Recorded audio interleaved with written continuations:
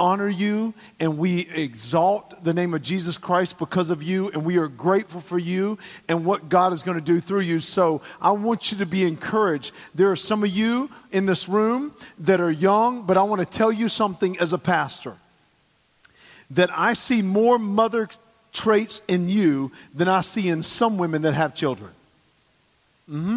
I sure do. And so I'm going to have James 3:1. I'm under a stricter judgment right now. So y'all know what I'm talking about. And it says not many should be teachers because you're going to come under stricter judgment. So some people in here think, well, I don't have a child. I'm not this, I'm not that. Listen, let me just tell you something. You don't have to physically be a mother to be a mother. And there's some wonderful, wonderful people here that do a great job of mothering and taking care of other people. You just have that maternal instinct. I don't know what it is. Like if something happens to my children, Ali, I think about you. If something happens to my children, I'm like, rub dirt on it. I don't know. It's just a flesh wound. I'm sorry your arm's falling off. Go buy a new one. I don't know. And y'all are right there like, oh, it's going to be okay. Like everything's all right. And I have that lovey-dovey feeling when I'm with you. You don't know about the 80s song. But anyway, I'm just, and then there's me. I'm just like, I don't know. Can I hit you with another rock? I don't know what to say. So with that being said, also I want to say this. Congratulations to some of you graduates in the house. Yeah. Your parents are so proud of you, and the reason why they were crying is not because you walked. They were crying because they don't have to pay anymore. And that's just come on, somebody. I'm with you on that one. I'm like, thank you, Jesus, there is a God. And so I'm like, praise the Lord, because there were many days I was praying every time that bill come in. I was praying for rapture, but it never happened. So I just want to say thank you. Thank you for y'all's obedience, following through. God is good. He is good, and He is doing more and more and more than we can imagine. So a lot of us think of God as a father. Jesus did teach us to pray. He did teach us to pray. We call it the Lord's Prayer. Really, almost every scholar would agree and say it's the disciples' prayer. It starts out, come on somebody, yeah. And so here's what's interesting. I want to just let you in on something. God does not have human form. Yeah. He's not a man, the Bible says, that he should lie. Right? God is a spirit. And so God doesn't, now we describe God in man's terms. Like, can you imagine somebody from 1,000 years ago and we put him in a Mustang? Right? And you just like rolling in it, you know what I mean? It's that GT, like my father-in-law has, it just drops down and like goes, And so can you imagine them saying, wow, that was like 300 horses, right? They're describing it in the terms that they know. So we describe God in the terms that we know. Is the Lord's arm too short? We're in the Father's hand.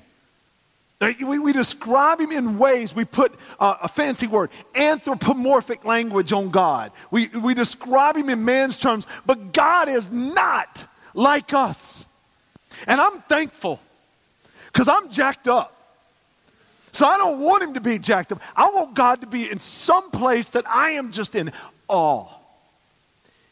But God also has mother characteristics in Scripture. I'm sure you're aware of that, but he's got some mother characteristics. Now, I'm not saying, say, our mommy who is in heaven. I'm not saying that. You say that, I might go, strange. But he does. Like Isaiah chapter 49. This is not our primary text, but it is a segue to where we want to go. Listen, I am telling you, this is what captivates my heart and what captivates your heart. And this is why you keep coming to the Lord, because this is what God thinks about us. This is what God can do. And this is why he's doing something. Isaiah 49:14. But Zion said, Zion is another name for the high holy hill in Jerusalem. It's the name of the place where God's mercy was seen by King David when the dude was jacked up. I told you last week, King David is not the hero of the story, Jesus is. And so King David looks up and he sees the angel there ready with the sword drawn, ready with 70,000 people already died. And he sees, because David sinned.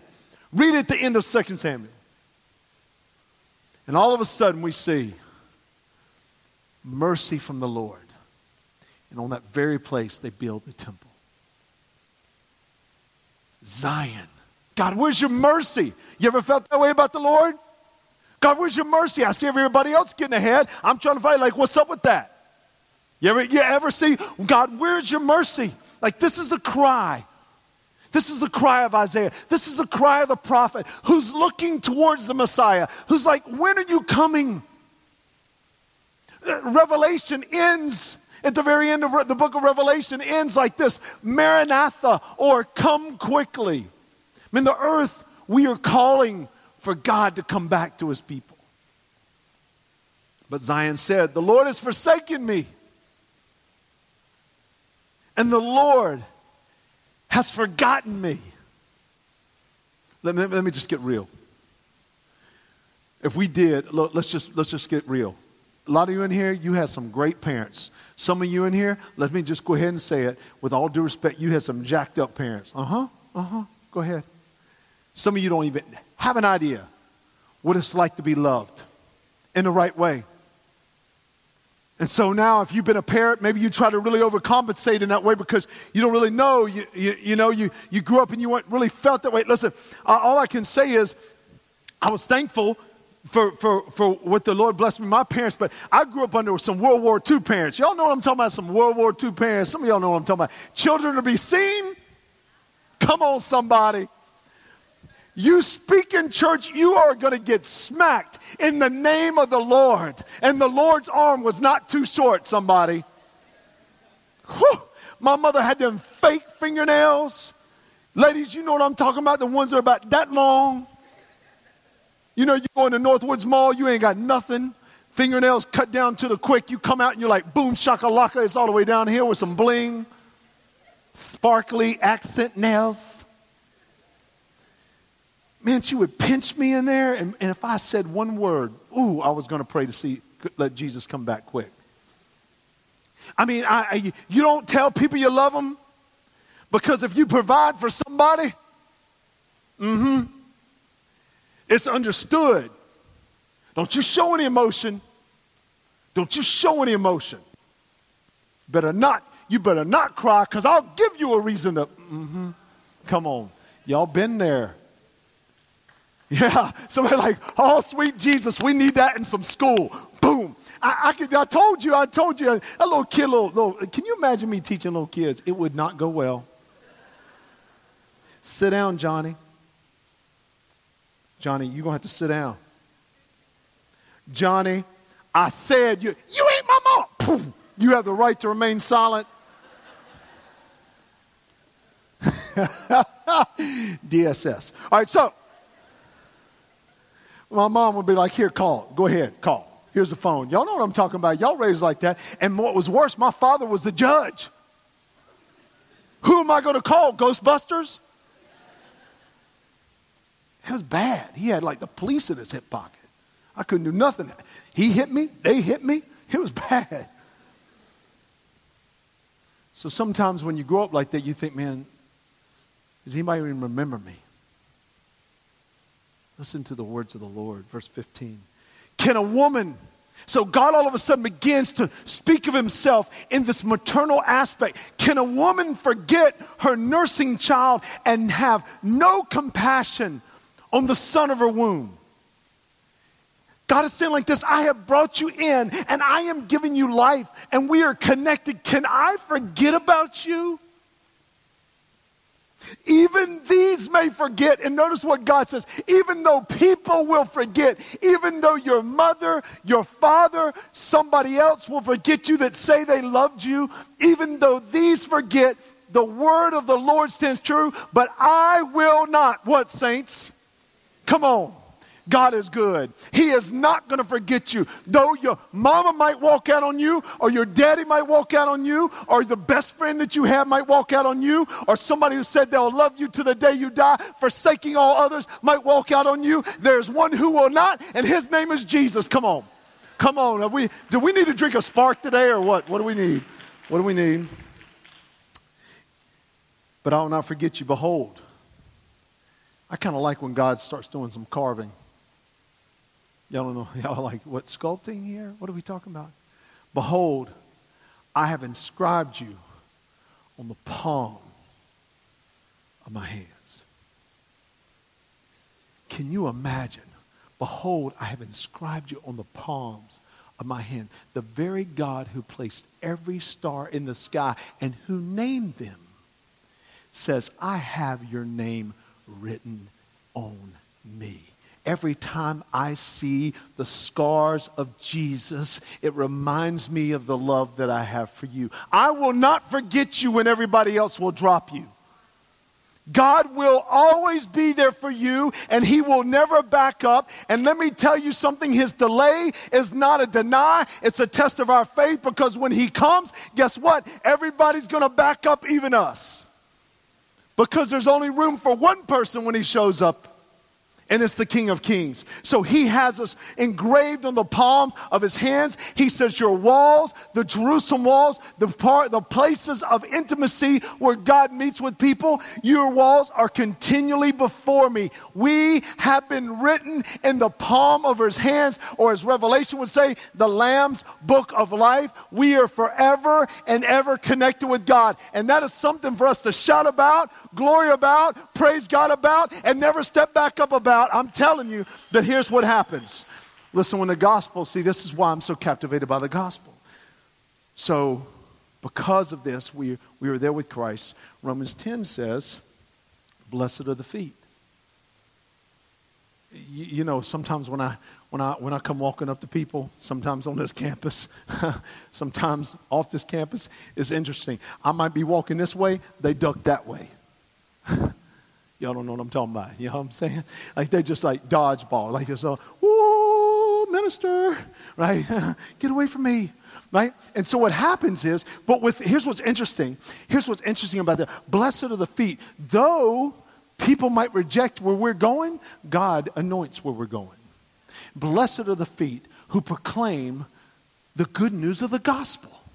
Blessed are the feet who announce the gospel. So in Isaiah, that's a passage in Isaiah chapter 52. So just 3 chapters later in Isaiah chapter 52 verse 7, here's what it says. You'll see it up here.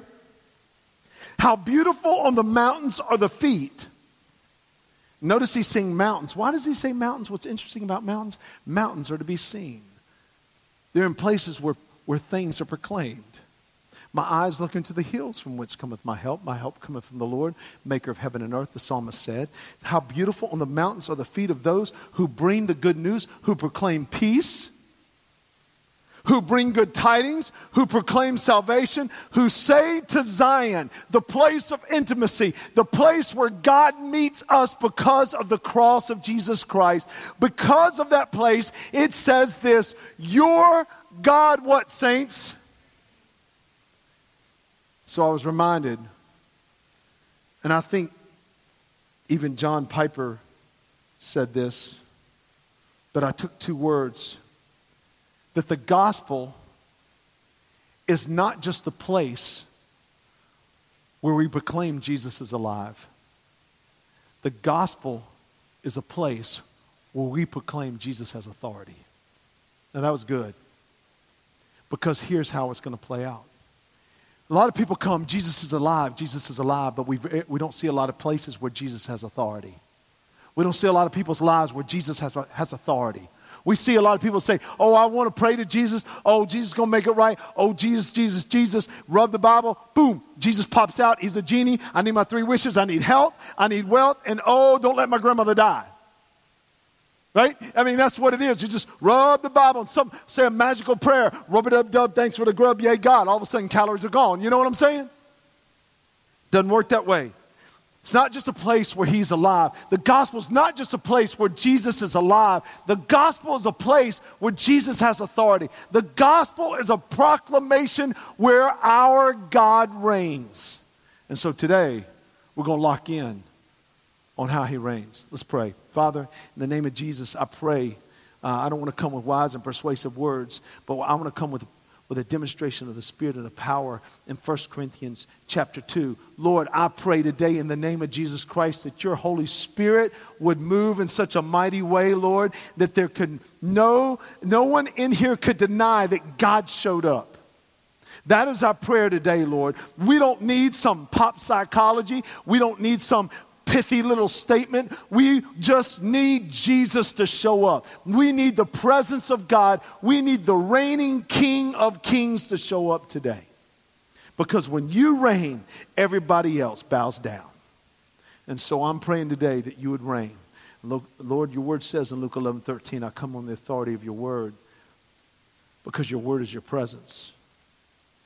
It says about people that don't know you, it says if you then being evil know how to give good gifts to your children, how much more will your Heavenly Father give the Holy Spirit to those who ask him? So Heavenly Father, you promised us in Ephesians 1 we were sealed with the Holy Spirit. But I'm asking you, Lord, for a filling of the Holy Spirit. I'm asking you, Lord, to fill this place with your presence. I know that you're here. I know your presence here. We welcome, we invite, we do all those things, Lord. But God, you have to do it. You have to do it. So, Lord, we just open up and say, Lord, have your way, Lord. Like the old hymn would say, have thine own way. Mold me and make me. Master, I pray. So, Lord, we just hold on to you today. We look to you today. We worship you today. And so, Lord, take all my sins that are ever before me as you've washed them into the sea of forgetfulness and continually wash me in the blood of Jesus as we preach the gospel to ourselves every day. Lord, you will do it in great and mighty things you have done. So we ask all this in the King of Kings and Lord of Lords. And all the saints said what? Amen. So what do I mean by this? I just want to say this statement. I want to say this statement. Piper said, I just want to read this. The gospel not only includes the truth that God is the creator who is alive today, but it also includes that he is the king of the universe who is now in Jesus Christ exerting his authority over us. So the gospel is not just that God is alive through Jesus Christ because he is resurrected from the dead. The gospel is we preach to ourselves every day that Jesus has authority over us. And when he has authority over us, that means he has authority over every situation. And it gets me so excited. It gets me so excited because whenever and wherever we go, we are releasing the presence of Jesus Christ. He said God's sovereign, his sovereign rule is essential to the gospel. Isaiah foresaw the day when he says, your God reigns in Isaiah 52. Isaiah foresaw the day when God's sovereign rule over all things would break into the world in a more open way and bring a blessing for the people of God. So where we go, our jobs, our families, our friends, whatever we're doing, schooling, whatever it is, where we go, we don't just come with Jesus in our lives, we come with the authority of Jesus over our lives. And so whoever is above our head, as the old statement would say, is under his feet. So today we come with this authority of the gospel in our lives. And what does that look like? Mark chapter 1, verses 14 through 15. You can check it out here before we get into our text. It says, now after John had been taken into custody, Jesus came into Galilee. Here's this authority. Checking this out. Preaching the gospel of God and saying, the time is fulfilled and the kingdom of God is at hand. Repent and believe in the gospel. In other words, repentance is I'm turning my life back to following Jesus Christ, and wherever he goes, he has authority over. So he's going to go into dark places. I will be the only Christian, some of you, in my family. I will be the only Christian, some of you, at my job. I will be the only Christian, some of you, and the people around me. But here's what I want you to know. God is not limited by numbers. If there are more people that don't know Jesus, that's just a greater showing that Jesus is greater than them. God doesn't need numbers. He only needs himself. People say, well, he did a lot with 12. God could have done a lot with none. Last time I checked, when he went to the cross, everyone had ran away. And there was only one left to be faithful, and that was Jesus. That's so we don't have to match ourselves to Peter. We don't have to match ourselves to Paul, who was jacked up, by the way. We don't have to match ourselves to John. We don't have to match ourselves to Matthew. We don't have to match ourselves to anybody in the gospel. We just have to surrender to Jesus Christ. That is what makes it different, because when we are believers, we walk in authority, His authority. So in other words, as Piper said, the reign of God is broken into this world to set things back to right. Though children get sick, their family members get sick, God is still over authority over death. In a world so full of brokenness and sin, he said, there simply can be no good news if God doesn't break in as King of Kings. It's not enough to say Jesus is alive. Come on, somebody. It's not enough to say Jesus is alive anymore. Jesus has got to have authority. And so I'm so drawn to you because I see Jesus having authority over you. And then what I mean by that is this. Yes, I could take this job and make this more money, but I'd rather follow Jesus because His presence is more satisfying than my bank account. And the presence of Jesus is more satisfying than the love of this person who will drip me away from Jesus Christ. The presence of Jesus is more satisfying than what everybody else says I should do with my life. All I need to hear is from Jesus, and everybody else's voice has no weight compared to His. That's what I mean by authority. And we walk in places and people go, weirdo. But at the end of the day, God says, well done. See, I don't have to listen to weird when God says good. It depends on what voice you listen to. So here's what I want you to say. So here's the main idea. Here's what we're going to wrap our minds around today.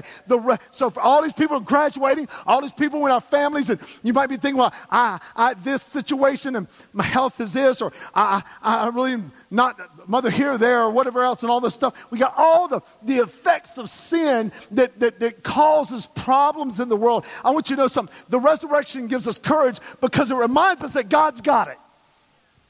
And that's it. God's got it. He's got you. He's got I, because He is a God of authority. I want to lift Jesus up, not just as Him being resurrected. I want to lift Him up today as King. He's got it. I don't know what to do next. He does. Well, what do I do? Guess what? You do the last thing God told you to do. Well, John, that's done. Guess what? God's getting ready to break through. Listen, you and I both know, especially, come on, saints that have walked with Jesus a long time, come on. God always takes us to the valley. I don't know anybody in Scripture that didn't go through a valley. I don't know one in Scripture that I go back and I look through. I don't know Abraham, 25 years somebody, God says, instead of being Abram, I'm going to call you Abraham. Instead of exalted father, the world might say you exalted father, which is kind of a mockery. How's He exalted father when He ain't got no kids? Kind of a mockery. And God says, you're going to be the father of nations. God took him to a whole nother level, bigger devil. All of a sudden, he's really struggling. For 25 years, he's got to wait. King David's got to wait between his anointing with the oil and his appointing as king.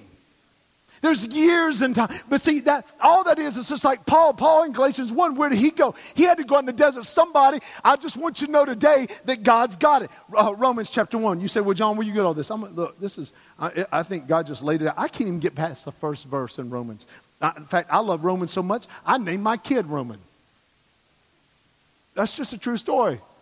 Jacob, or his real name is Joachim, but people can't say that. They're going, Yaki. I'm like, no, that sounds like a loogie. I don't know what that means, right?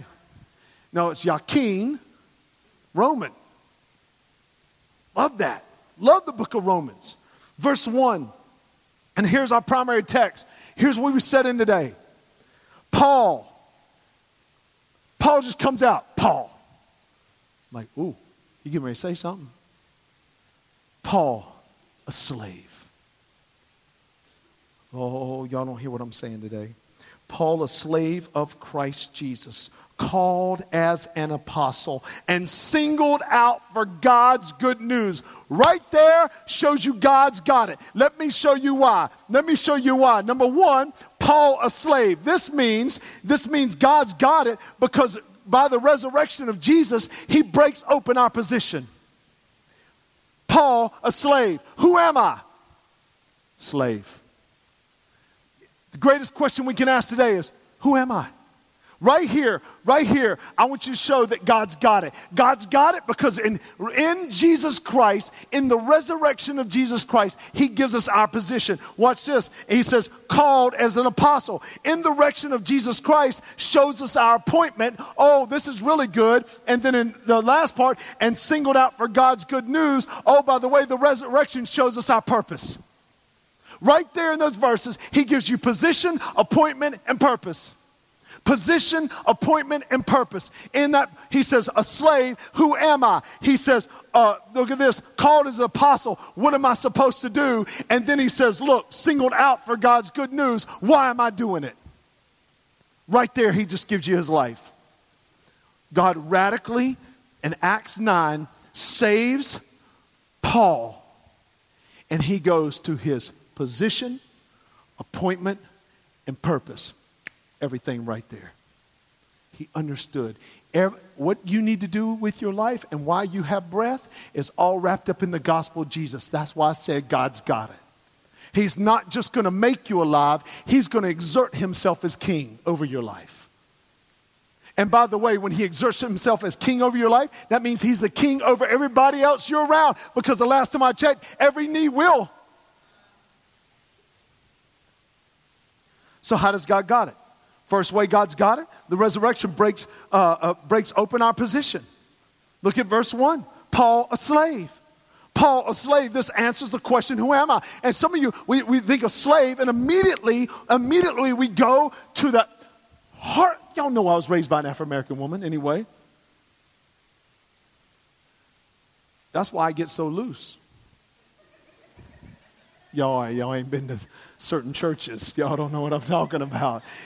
This one lady, she used to go to Summit. She was at a church, and let's just say that the praise and worship lasts for about 2 hours, Robbie. Your fingers would be bleeding. And she said, they kept saying, Holy Spirit, show up, Holy Spirit, show up. She said, listen, it's about 1 o'clock. If he ain't showed up, he ain't showing up. I like that. So what's interesting here is what I'm saying is slave has a bad term. But in the Bible, it actually has an interesting term. It's the Greek word doulos. See, here's what happens. Here's what it's happened. Remember, a New Testament point always has an Old Testament picture. All right, so what I'm trying to say is in Exodus 21, verses 5 and 6. So Romans 1 says, Paul, a slave. Paul, a doulos, a bond slave, a servant, if you will. Here's what it says. It's the picture of Exodus 21, 5 and 6. This is right after the 10 Commandments, right? In Exodus 20. In 21, verse 5 and 6, the Bible says this, but if the slave declares, I love my master, my wife and my children, I do not want to leave as a free man.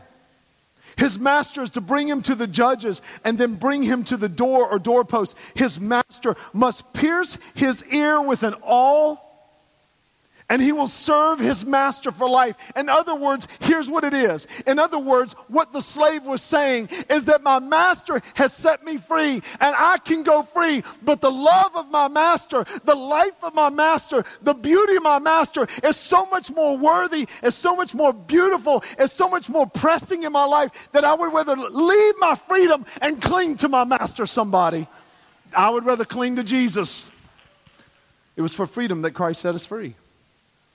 That's what Paul's saying. Paul, he's like, man, I'm a slave to Jesus. He's so good. His freedom is so good. His love is so good. His grace is so good. His mercy is so good. Why am I going to walk away from that? But you can't walk with Jesus without a mark. So his ear was pierced in the Old Testament as a sign. You can't walk with Jesus without a mark. Jacob tried to wrestle with God, and God left him with a mark when he touched his hip. And he walked with a limp. You can't walk with Jesus and walk the same as we did before. And so what happens is the Lord steps in, and the mark that we have, the Bible tells us, is the Holy Spirit. And the Holy Spirit, to be drunk in him, if you think beer to liquor, never sicker, or liquor to beer, never fear, y'all don't know what I'm talking about. I'm going to go over here. I'm talking to Summit people. I know where, listen, if it wasn't for the grace of God, we were the ones who not only threw the party, but broke everything at the party. We're talking Summit. That's why I love Summit Nation. I love this. But what I'm saying is, if you think that certain things can change us and give us liquid courage or double turn for the older people, I just want you to know that's you're high and drunk at the same time. I just want you to know I'm breaking you into a little Snapchat language, telling some stories. What I'm saying is that if you think man-made substance can take you to a new place, you haven't tried the Holy Spirit yet. Because when the Holy Spirit gets a hold of you, you don't care what other people think. And that's a mark. So I'm just going to let that. No other position will satisfy. Nothing will satisfy. There's not a job that will satisfy you. There's not a relationship that will satisfy. Hey, just talk to some people that have been married in the room for a while. You say, I just need a baby. If I had my baby next to me at night, ooh, look at you. Every day is a new day. Wait till they get older. People get wrinkly. Things change.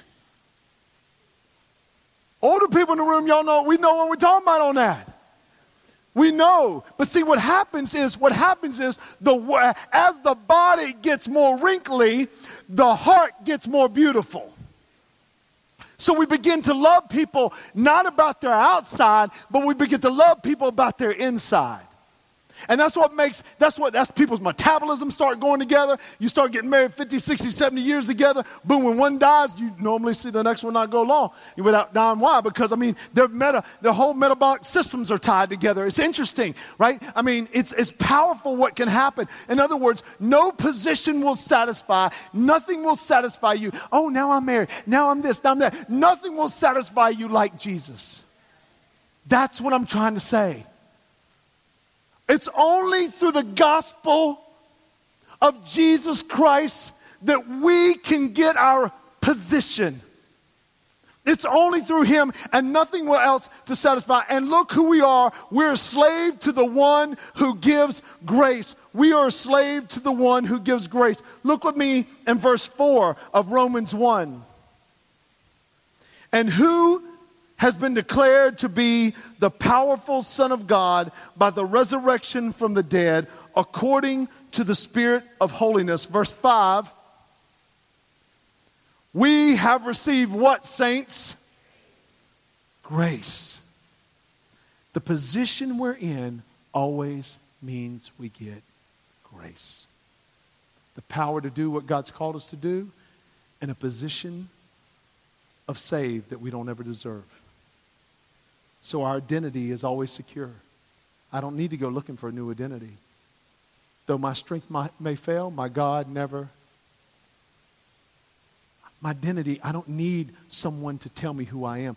Listen, you don't need any of your friends in high school to tell you. You need some God swag. Right? We always worry, it's all about being popular. Let me tell you something. When Jesus is the popular heart of your life, you don't care what popular people think. And talk to the old people in the room. Some of the people that were real popular in high school, when you look at them now, oh, Lord, please let me go out with her. 50 years later, thank God I didn't marry that.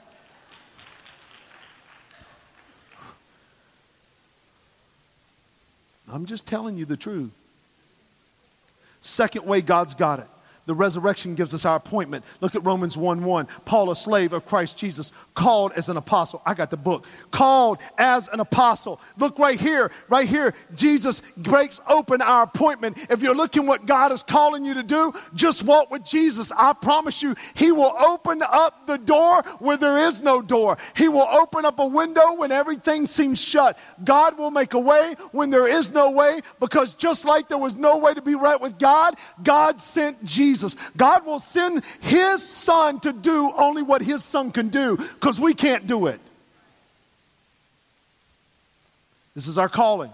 This is what do I do with my life language. Called to be an apostle. Look there with me in verses 5 and 6. We have received grace and apostleship through him to bring about the obedience of faith among all the nations on behalf of his name. And look what he says, verse 6, he's talking to us, including yourselves who also belong to Jesus by calling. In other words, there by calling, the word calling in Greek means to be summoned by God to an office of salvation, to be summoned by God. God is going to summon us to the very place that he is calling us to do for his word and for his grace and for his name's sake. He's going to call us to that place. Or as Romans 1:6 might say in another version, New American Standard, among whom you are also the called of Jesus Christ. You see, if I don't go with Jesus Christ, I can't be the called of Jesus Christ.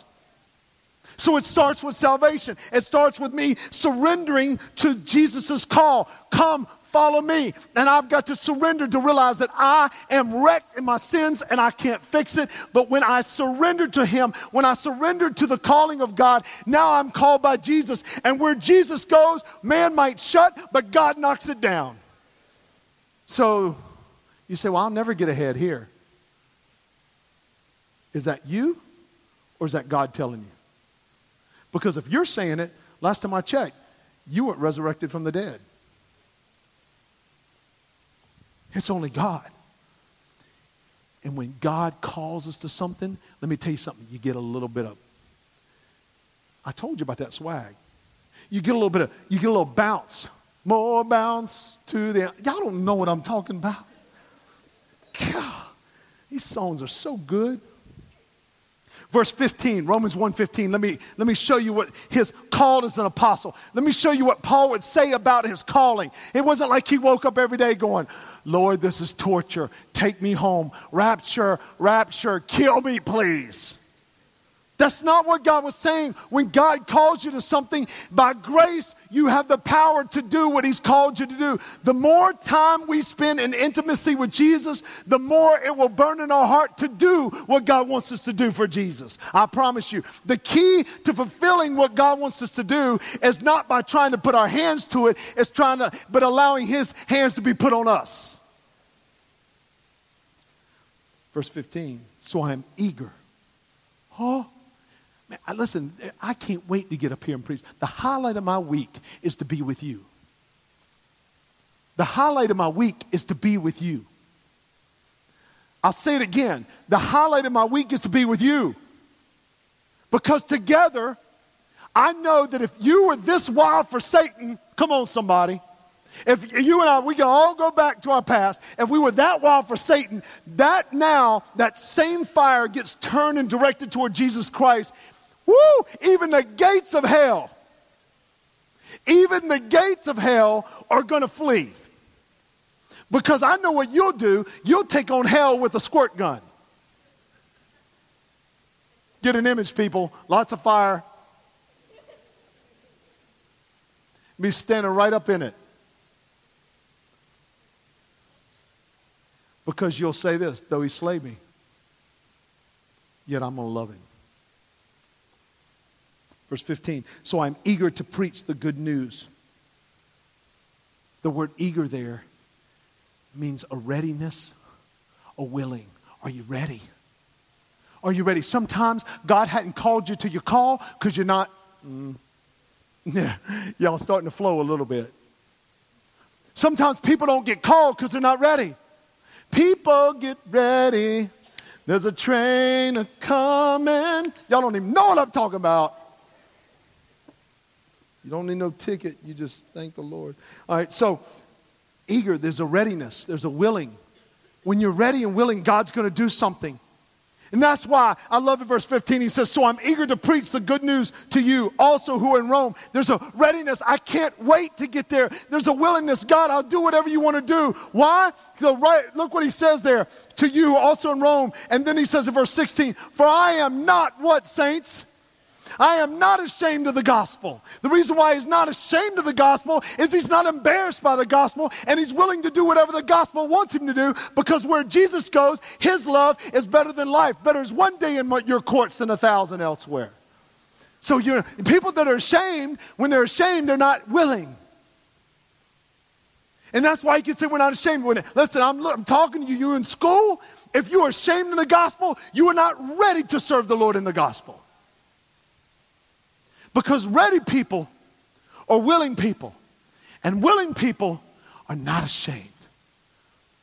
And what happens in this world is we walk around in shame. We walk around in shame and we let shame dictate us. But it's interesting, the gospel says, I am not ashamed. You want to know why? Because when Jesus Christ has forgiven us of our sins, there is no shame.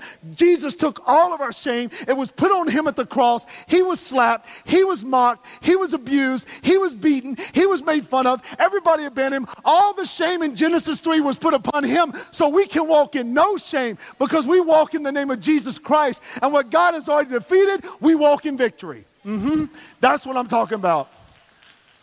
That's why there's no shame. There's no shame, Pete, going to Peru. People say, you crazy, you crazy, you crazy. Let me just say what they might say that about you, but God's saying, well done, well done, well done. There's no shame in the gospel when the gospel is being proclaimed. So somebody in this room's got to be willing. Somebody in here's got to be ready. And so I feel like my responsibility today, and Robbie, can you come play over me? Because I need like some prophetic, air bending, spirit music changing stuff.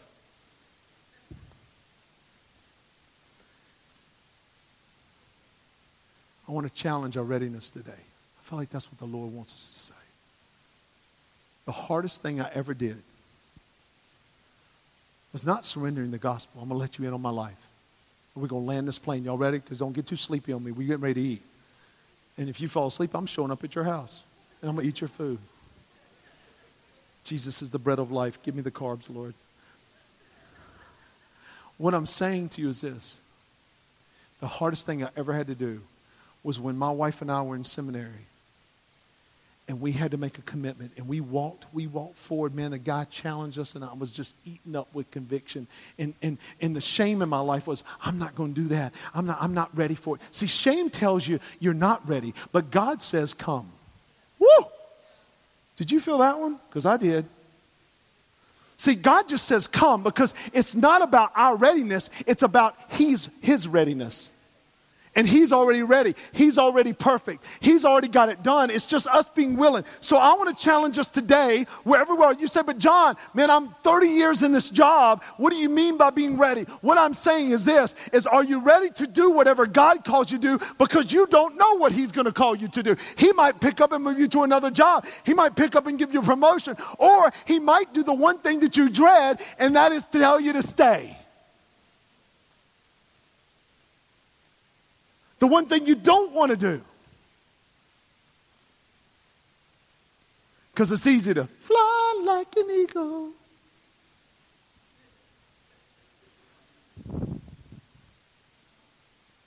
Are you trying to play that? That was pretty good. I'm just kidding. He's terrible. Oh, that hair. Anyway, so my point is that we walk in the readiness of Jesus, not in the readiness of us. For I'm not ashamed of the gospel. I love 1 Corinthians 1:18, one of the first scriptures I ever memorized, Robbie, when I just got crazy for the Lord. You know, that was when the Holy Spirit moves in, you just go, woo. Bible says, do not be drunk with wine, which leads to debauchery, unsaved acts, but be filled with the Holy Spirit. It's not a contrast, it's a comparison, as the old preacher once said, right? Because when you're drunk with wine, you do things you wouldn't normally do, but when you're drunk in the Spirit, you do things you wouldn't normally do. It's not a contrast, it's a comparison. And so what happens is am I willing to step into the readiness of God? Are you willing? Are you willing to say, I don't care what people think about me in school. I don't care what people think about me. Listen, you got to get to the point you don't even care what your own family thinks about you, which, by the way, those who love you the best hurt you the most. Luke 4, that's a whole nother sermon. They tried to kill Jesus when He said, today the scripture's been fulfilled. And they tried to take Him and push Him right off the cliff, right in His own hometown. Those who know you the best can hurt you the most. Come on, that's a good word. But here's the truth. Here's the truth. The people that say they know you, just because they physiologically know you, they don't spiritually know you. And only the one who created you is the one who really knows you. I knew you before I formed you in the womb. Come on, somebody. So all I'm saying to you is this, today is this, is that are you ready? So the hardest thing that I had to do was walk forward, my wife and I, and we said, God, wherever you call us to an Aborigine nation, tribe, we're going. You call us to the coldest place in Kyrgyzstan, we're going. You call us to the most lonely village, we're going. But today, Lord, we have to make a statement. I am not ashamed of the gospel, and I am eager to be with Jesus wherever Jesus may go. I'll follow my Christ who loves me so wherever he leads. Come on, somebody. I'll what? I'll go. Are you ready? Or are you going to live in shame? I didn't spend enough time with God. There's too many sins in my life. Listen, that language is devil language. Devil language.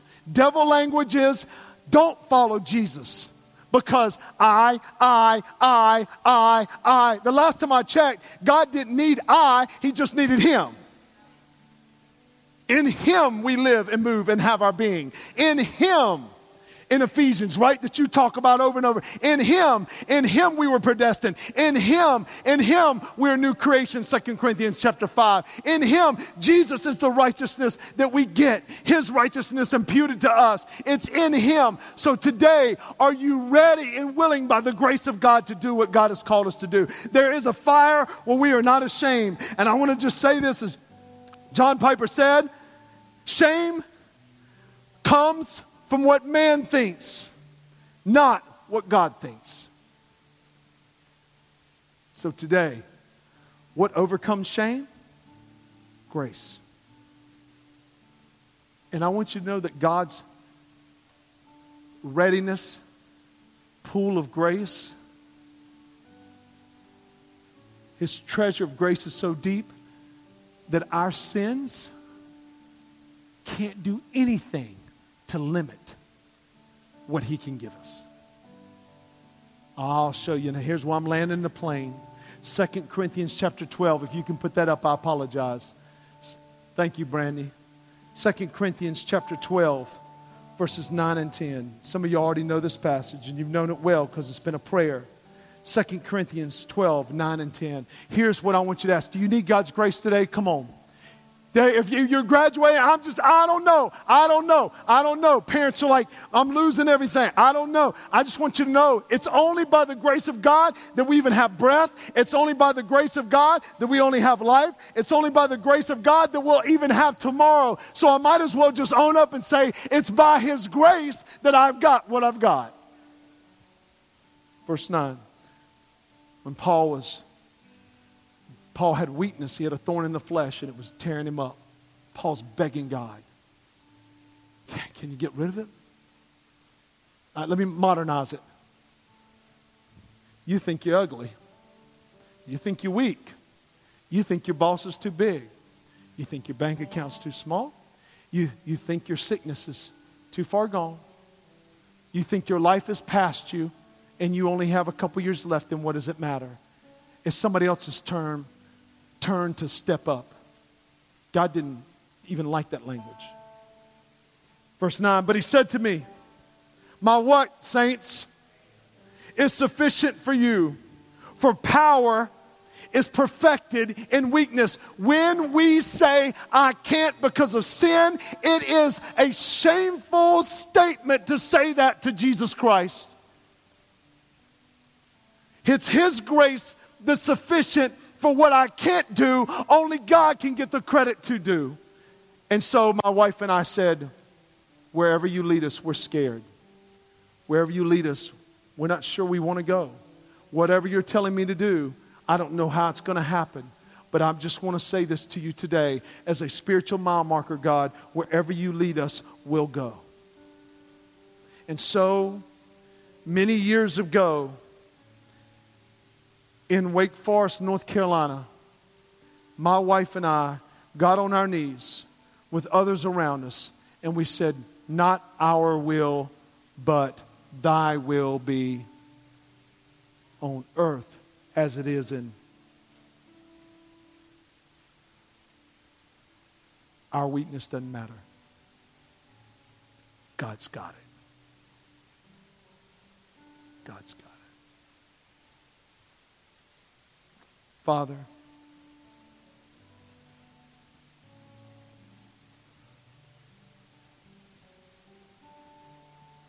who needs your grace and weakness today? I pray they'll get up out of their seat, come and kneel.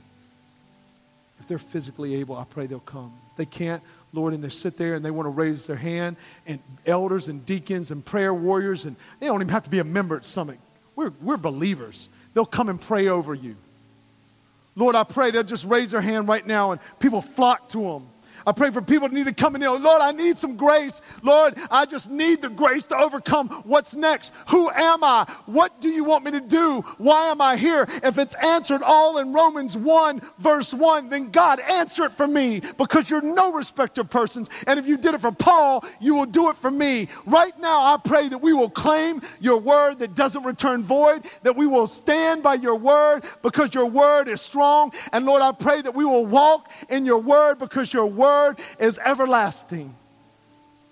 God, I pray today that you would flood this place. Let us get real, Lord. I know some people in here say, well, I don't come here often. My church home is back in Georgia. My church home is in Florida. My church home is in the upper state. And my church home is in Virginia. My church home is... Lord, it doesn't matter. We are the body of Jesus Christ, and we are one. One Lord, one faith, one baptism. Lord, I pray today, since we are one body, Lord, please, who in here needs your grace? My power is made perfect in your weakness. It's in our weakness, Lord, that people see how great you are. Who needs today to say, Lord, I will do whatever? Who needs to move into a state of readiness? What somebody in high school or middle school or, Lord, whatever their age is, retired, needs to move into a place of say, I am ready, and my retirement is not about me, my retirement is about you. Who needs to move into that? Lord, there's a bigger day than Mother's Day. It's called a Resurrection Day. And we celebrate it today. Who needs to move? God, I pray that your Spirit would move mightily. Come on, Jesus. Lord, as you anoint Robbie in leading us and singing powerful prophetic words, and Christian powerful words and song over us, and saints that are in their seats that need prayer. God, we don't have to be members to pray for one another. We're already bound by the blood of Jesus. And Lord, if there's someone here today that has never received the position of saved, oh, I wish I had time today, Lord. Position of being a saint. And because the Savior is not the S on their chest, but the sin is the S on their chest. And so, Lord, all they can do is feel shame and feel regret and feel pain and feel hurt and heaviness and burden. And you said, come to me all who are weary and heavy laden, and I will give you rest. For my yoke is easy and my burden is light. I pray today that they would realize there's no sin that Jesus cannot defeat. And I pray today that in the middle of their sin, they would see a Savior who can only make it right by His blood. And today, they would surrender their lives to Jesus. Lord, eat them up in their seats. Eat them up. Eat them up. Make them restless.